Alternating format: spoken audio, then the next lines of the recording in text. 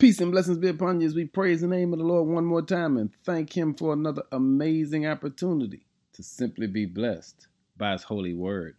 The word for the day is keep moving.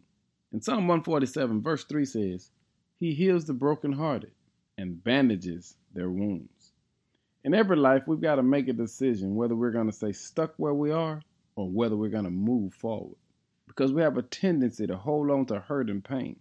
And when you hold on to hurt and pain, you begin a process of self-destruction. You push those that are getting close to you away, and you even begin to blame yourself for the hurt that someone else caused on you in the past. But the Lord teaches us that He has the power to heal our broken hearts. He also has the ability to bandage our wounds.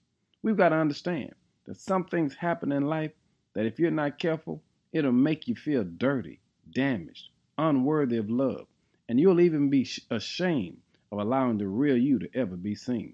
If anyone tries to get emotionally close to you, you'll push them away.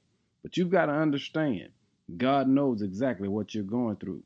So the psalmist said, you have worth, you have value, and you have a God that's ready, willing, and able to heal your broken heart.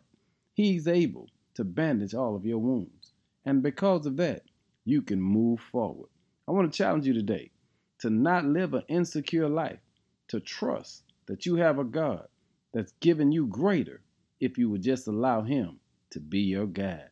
Move forward today and watch God begin to turn it all around, even when it don't seem like you can push forward.